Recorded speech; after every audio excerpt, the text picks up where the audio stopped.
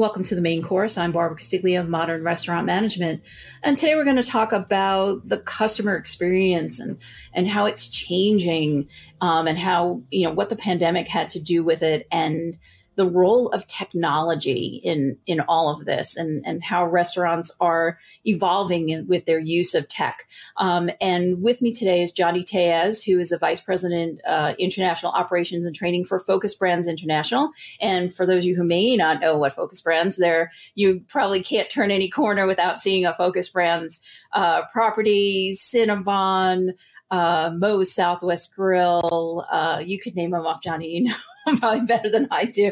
But I gotta go there's with some Annie Ann's, Pretzels, yes, Jamba, Schlotzsky's, Jamba, yes. all of these great places. So welcome. And first tell me, what your role is at Focus, and in what that entails. What do you do on a daily basis? Yeah, absolutely. And thank you, Barbara, for having me. It's a pleasure to be speaking with you today.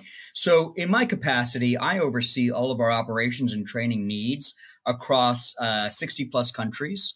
So internationally, we oversee 5 of our brands, 60 plus countries, 5 brands. And my world is really about anything that touches the operations, the training execution, policies, procedures, processes. We make sure that my team is doing everything we can to provide 100% what the franchisees need, providing tools, support, resources, documentation, and as well as operating format structure. So really, if it helps you get a pretzel, if it helps you get a Cinnabon, if it helps you get a sandwich, my hands are on an international. Right. So what happened to your role during the pandemic? And, I know a little bit about how you guys really had to change how you do things and how you really do support the franchisees and support people internationally when you couldn't get there for them. So how did you do that pivot? It was not easy. It was, I think, what everybody at the time was trying to understand. What does the new normal look like, right? Nobody had any real understanding as to how long this was going to go on for, what the ramifications would be long term for the businesses. Especially during that peak pandemic piece, when you're talking about operations and training, it's new processes, new procedures daily at that point. New types of sanitizers. How do we care about customer perception? How do we deal with third-party delivery orders? All of those pieces became, really critical efforts for us. We had no opportunity to be in the units to actually see them through to the execution. So you had to get a little creative. I was actually on the domestic side of Focus Brands when the pandemic first hit. And I was brought over mid-pandemic to the international piece to work on this new opportunity called the Customer Experience Center of Excellence, which is what we developed as our attempt to get past that gap in not being able to be a part of our locations, not being connected with our units.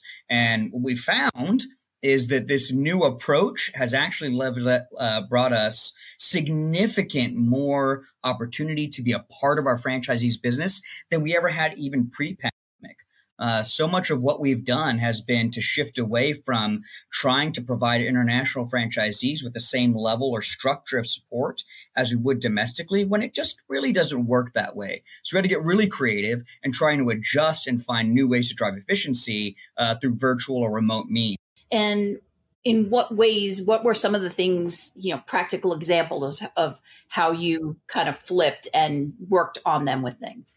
So initially, our first foray into this was the development of I'm going to call it the CC, the Customer Experience Center of Excellence.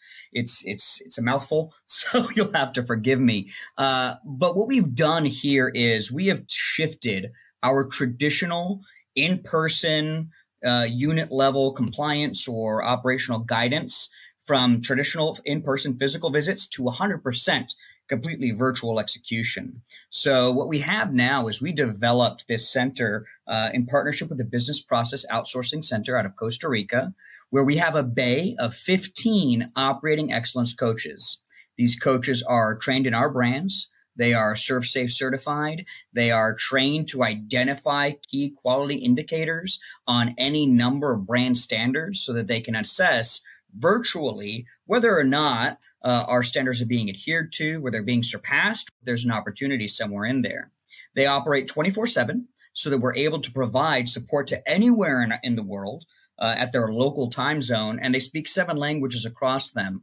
A couple of them speak 3 or 4 themselves. A really incredible group of people that we have in our center there. But they're able to provide in their own language, brand level dedicated support to those units. It's interesting because while the pandemic really opened our eyes to the fact that we weren't in connection with our franchisees, the real discovery was we weren't in connection even before the pandemic, right? If you want to look at this pre-pandemic, we're talking about 2019, where we had roughly 1,600 units. And in that year, we made a grand total of 126 unit level visits.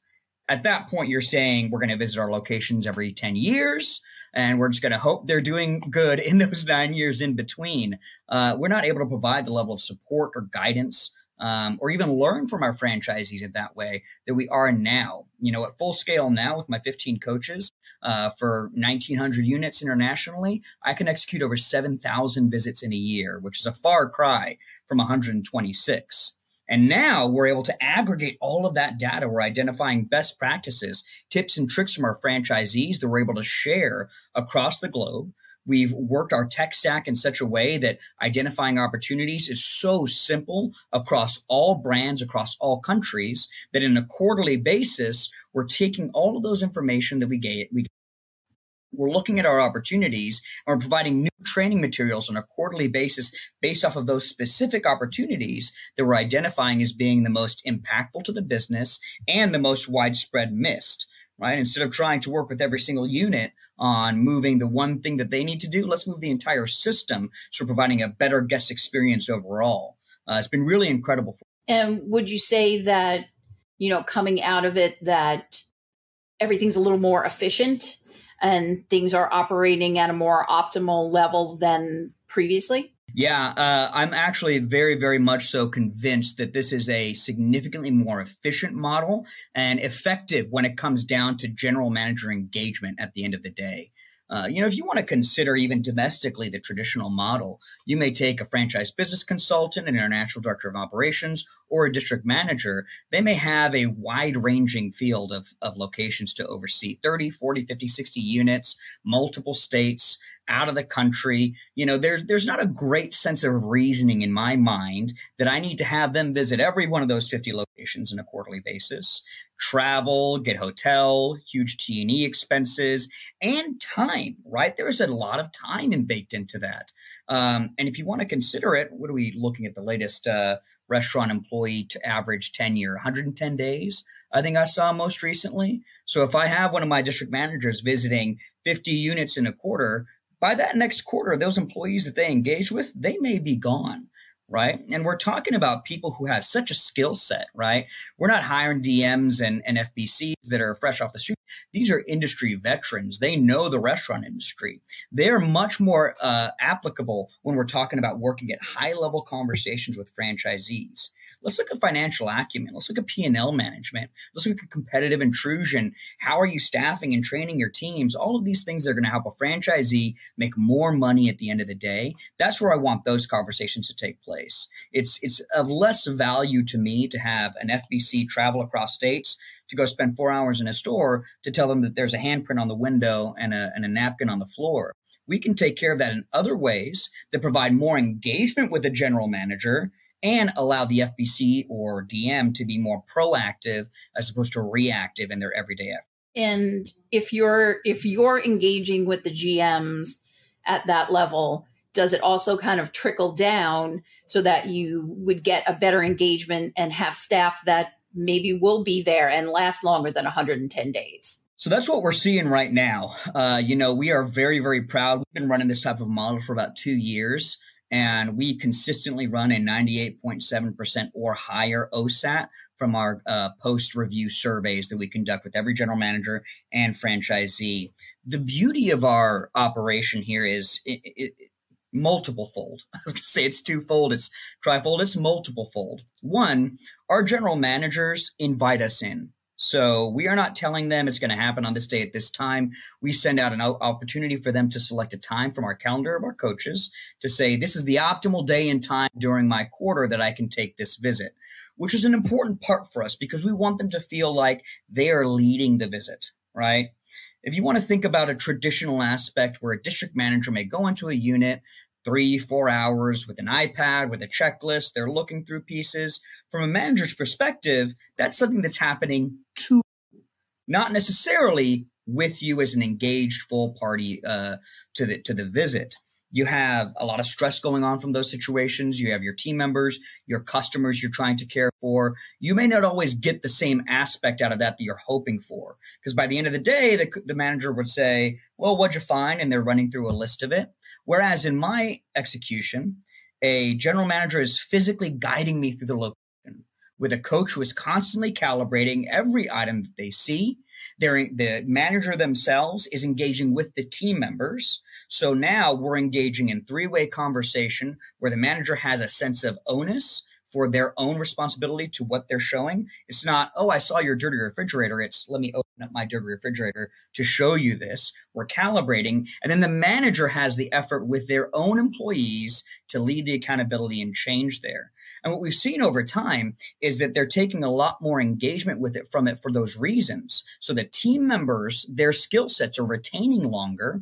We're seeing all of our standards coalesce into higher scores, and we're able to open up our own reviews to multiple parties. So since these are taking place digitally over Zoom, what we find quite often is that when one manager has their review, the DM's also on the review, or their partnered managers are on the review, and they're all learning. So by the time we get to the next location in that group, they've already taken care of probably what the majority of the opportunities we noticed in the first place were.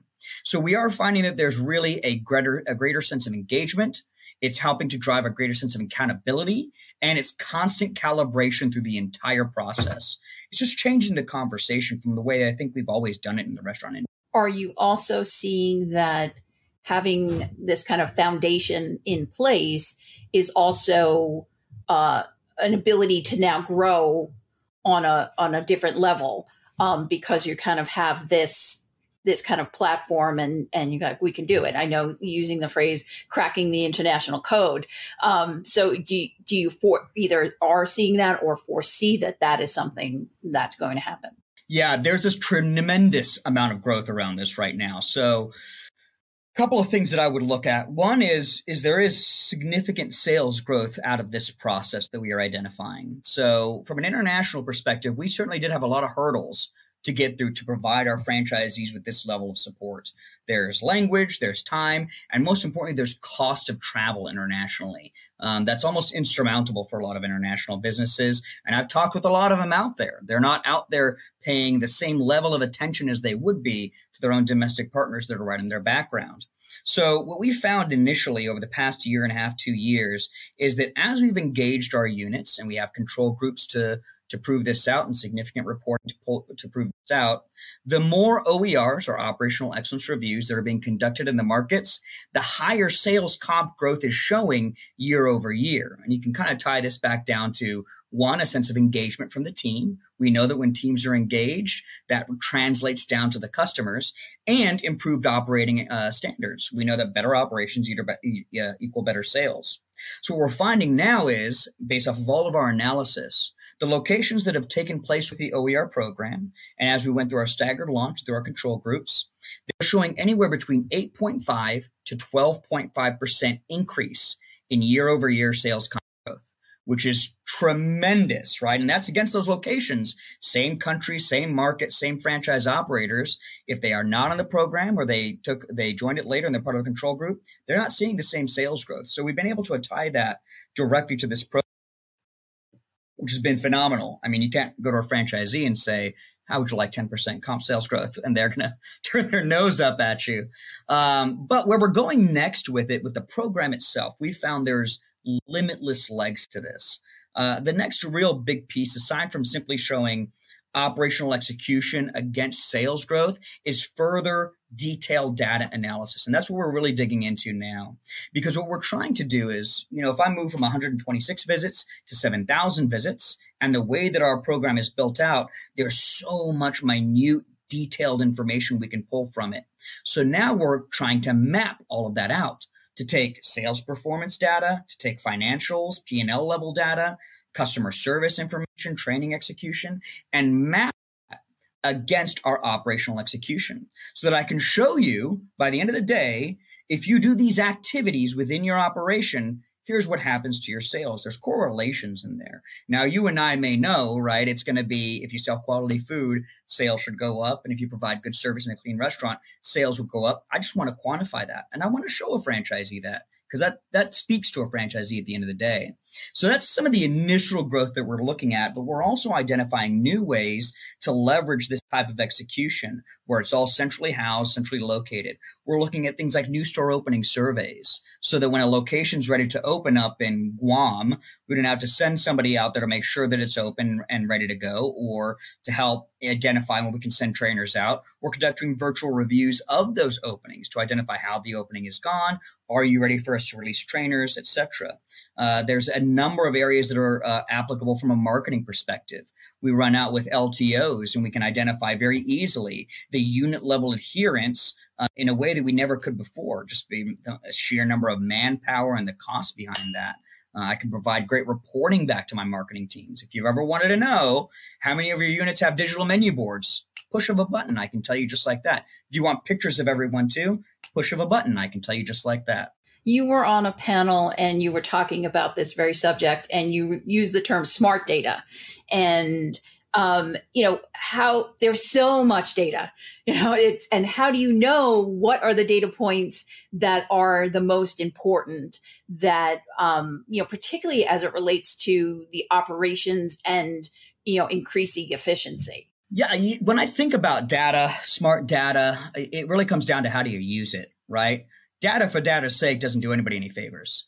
Right? We can all just look at some numbers and try and point out the correlations, but without really digging into it and having a consistent amount of data coming in to further bolster that information or whatever correlations you take out of it, it really doesn't do that much for you. So that's what we're trying to be very specific about, how we identify data pieces and what's really valuable to us. Right now, we're in a lot of that discovery zone, right? We're trying to say, which are the activities in the operation that may not make as much of an impact to the guest-facing experience? And if that's not a huge impact to them, other ways we can automate around that or take some of the difficulty out of the equation and just make it more efficient for you.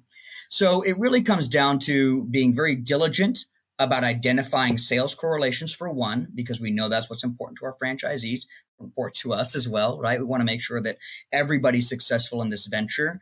And two, once we have that data, it never sits in simply an aha, here you go. It's always tied back to a next level execution, right?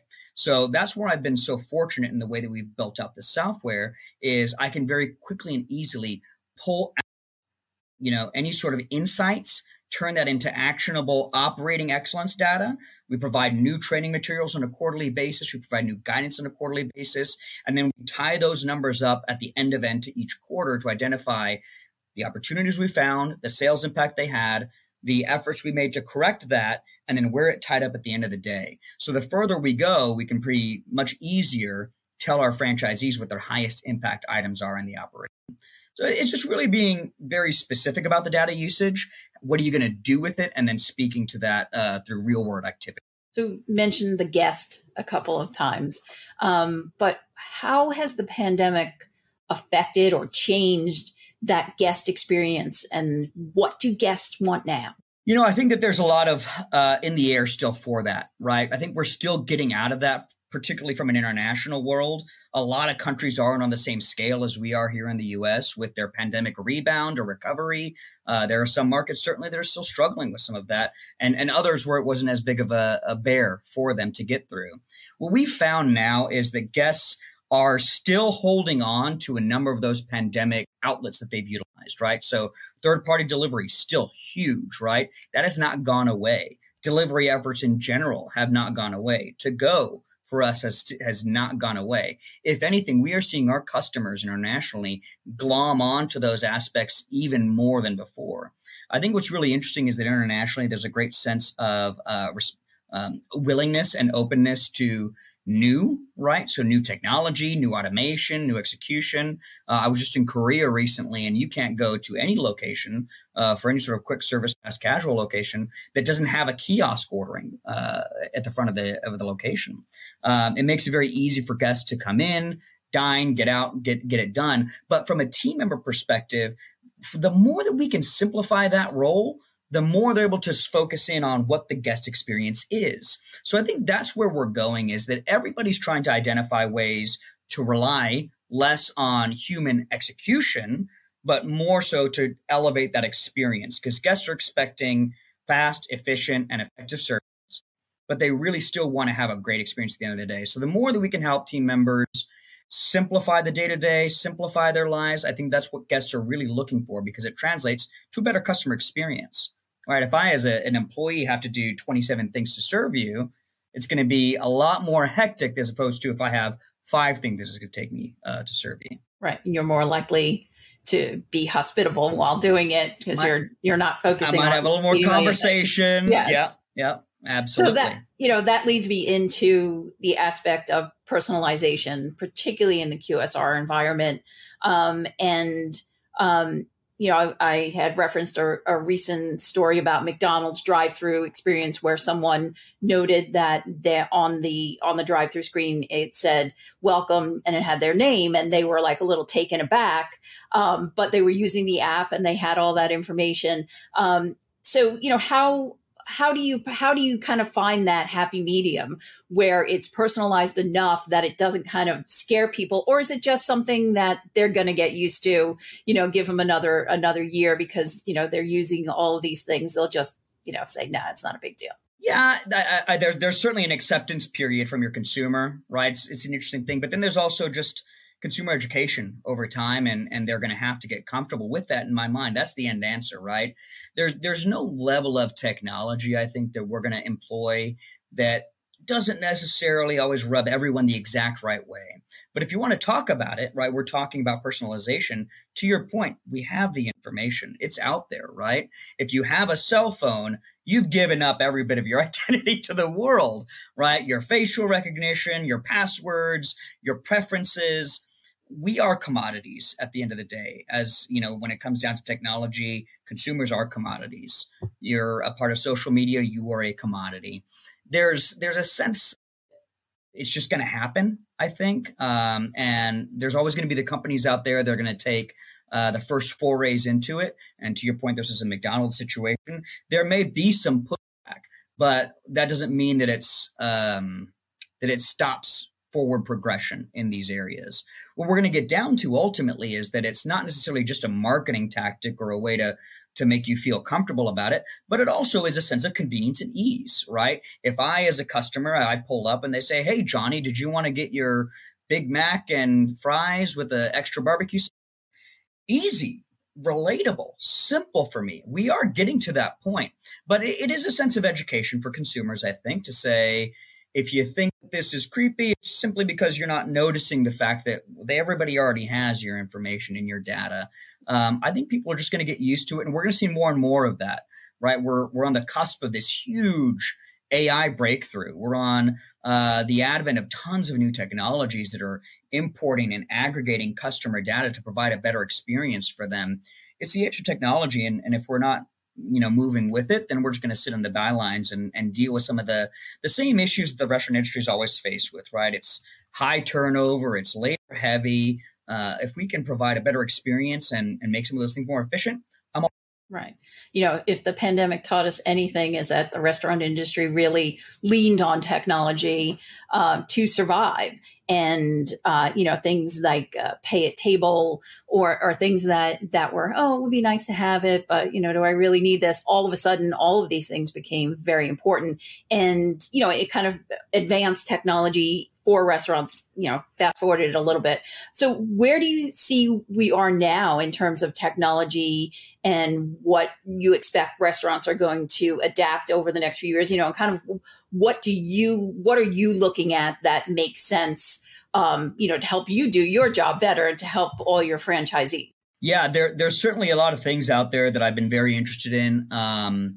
The more and more that we're going to be getting to in the restaurant industry, I think, is automation of typically human-driven tasks and a lot of that compliance-driven task, right? So certainly in my own aspect, from the Customer Experience Center of Excellence, we're moving towards taking the compliance out of a face-to-face interaction and making it as virtual as possible. So I look at a number of aspects from that, not only the execution from a virtual perspective, but the use of cameras, right? There's a lot of really interesting camera technology that's out there that's leveraging AI to identify when your pans are low on a line or how accuracy is being met for orders, dine-in speed of service time for your guests that are walking up to the counter. Cameras with AI can leverage all of that information very easily now. And it's really interesting to me to identify how we can get a full global view of the location without ever stepping foot in there. Right? You tie that information up to your OSAT, to your sales figures. You're going to get a really good sense of how that business is operating. Some of the other things that I'm looking at right now additionally are different ways you can utilize like a drive-through menu panel, right? So there's a lot of those things that are going to use AI chatbots or text bots that are helping you to have smart order interactions. I've even seen drive-through menus that are providing you with a video feed of somebody remote who's taking your order, right? Interesting ways that you can leverage some of those new technologies that are out there. And then from a training perspective, I've been really interested in looking at some of these new platforms that lean more so into text messages and direct to employee devices. I think it's about meeting employees where they are. I think it's about accepting that, society changes and generations change, and sitting somebody down in the back office in front of a computer for 3 hours just ain't going to fit the bill anymore. But you may get larger engagement, larger skill retention by speaking to people in the way that they're already used to being spoken to. So a number of those aspects. Then I have, some big dreams about VR training and virtual execution and smart glasses in the units. So I think there's a lot of things that are out there. Yeah, I did some VR training with KFC a few years ago. Oh, really? And it was really cool about making the chicken with Colonel Sanders. And it was a really, it was, probably definitely ahead of its time, but it was really interesting about using the virtual aspect to do the training. It really was fascinating because you did feel like you were actually doing this. And so much of training, particularly in the QSR environment, is actually doing it. Gone are the days where somebody hands you that manual that you say you read and you signed, right, because and you'll look at it when you have an issue. As you said, you really have to meet these workers where they are. And another thing about meeting people where they are, we talk a lot about virtual. How are you about, virtual worlds like Meta or any of these places? How do you think about brands engaging there? Yeah, it's part of being just part of the landscape, right? You have to be top of mind for your consumers.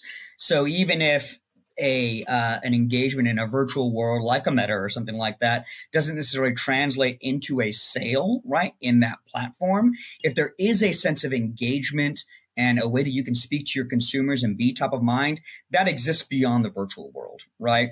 But we have to be aware. That's where people are today, right? We're all sitting, I'm taking this interview from my personal home, and we're sitting on Zoom right now, or on a video feed right now to execute this.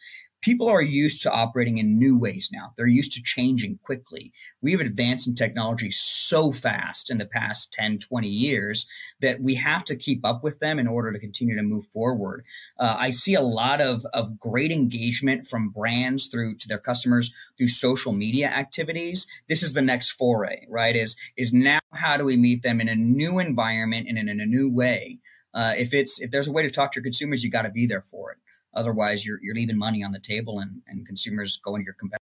Right. So it's not just a marketing gimmick, or it's something you really have to be there. It's so many people today as well are really thinking about the companies as they represent their values, their morals, part of their lifestyle.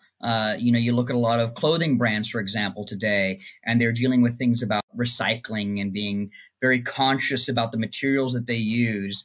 That speaks to people. That resonates. You'll find the same thing in the food industry, right? How do we, ethically sourcing, and how do we care for our products, and how do we care for our customers? How do we represent ourselves in the communities? all of those things, those are great vehicles to speak with when you're talking about these areas of people's lives that may or may not be a direct sale, right? And virtual landscapes are certainly one of those that we could be engaging in just to be a part of the conversation and part of the community with our prospective clients. So what do you see as key challenges in the QSR environment right now? Some of the main challenges that we're seeing today are certainly around labor and staffing. Right, we know that. I'd say supply chain, but you probably hear that enough. Right, labor's always up there too. So you have to be a little bit cognizant of who you are as an employer, who you are as a brand, and what being a part of that team means for your customers or for your employees and your prospective customers. We're going to get into a world here where, especially as Gen Z starts to continue to become a larger part of the workforce, where it becomes more about lifestyle, where it becomes more about who the employees are as individuals, and does that resonate with the company's values and morals as it continues on. The people that are going to lean into that more so are going to be the success stories out of it. We see it today with some of the main competitors out there and the leaders in the industry. They're companies that care about the employees, that provide great resources to them and speak to them in a way that says, we understand that you're here to make a living. Let's make a living together and make a great life. So certainly labor, staffing, but that's where a lot of this automation and technology comes into it, is to help, bridge some of those gaps. And I think provide employees with a more easy, executable, simple process, again, so they can take care of their customers. Supply is certainly going to be a continued issue. We know that, right? So that is what it is. But I think the last one that would be really present in my mind is the adoption of new technology.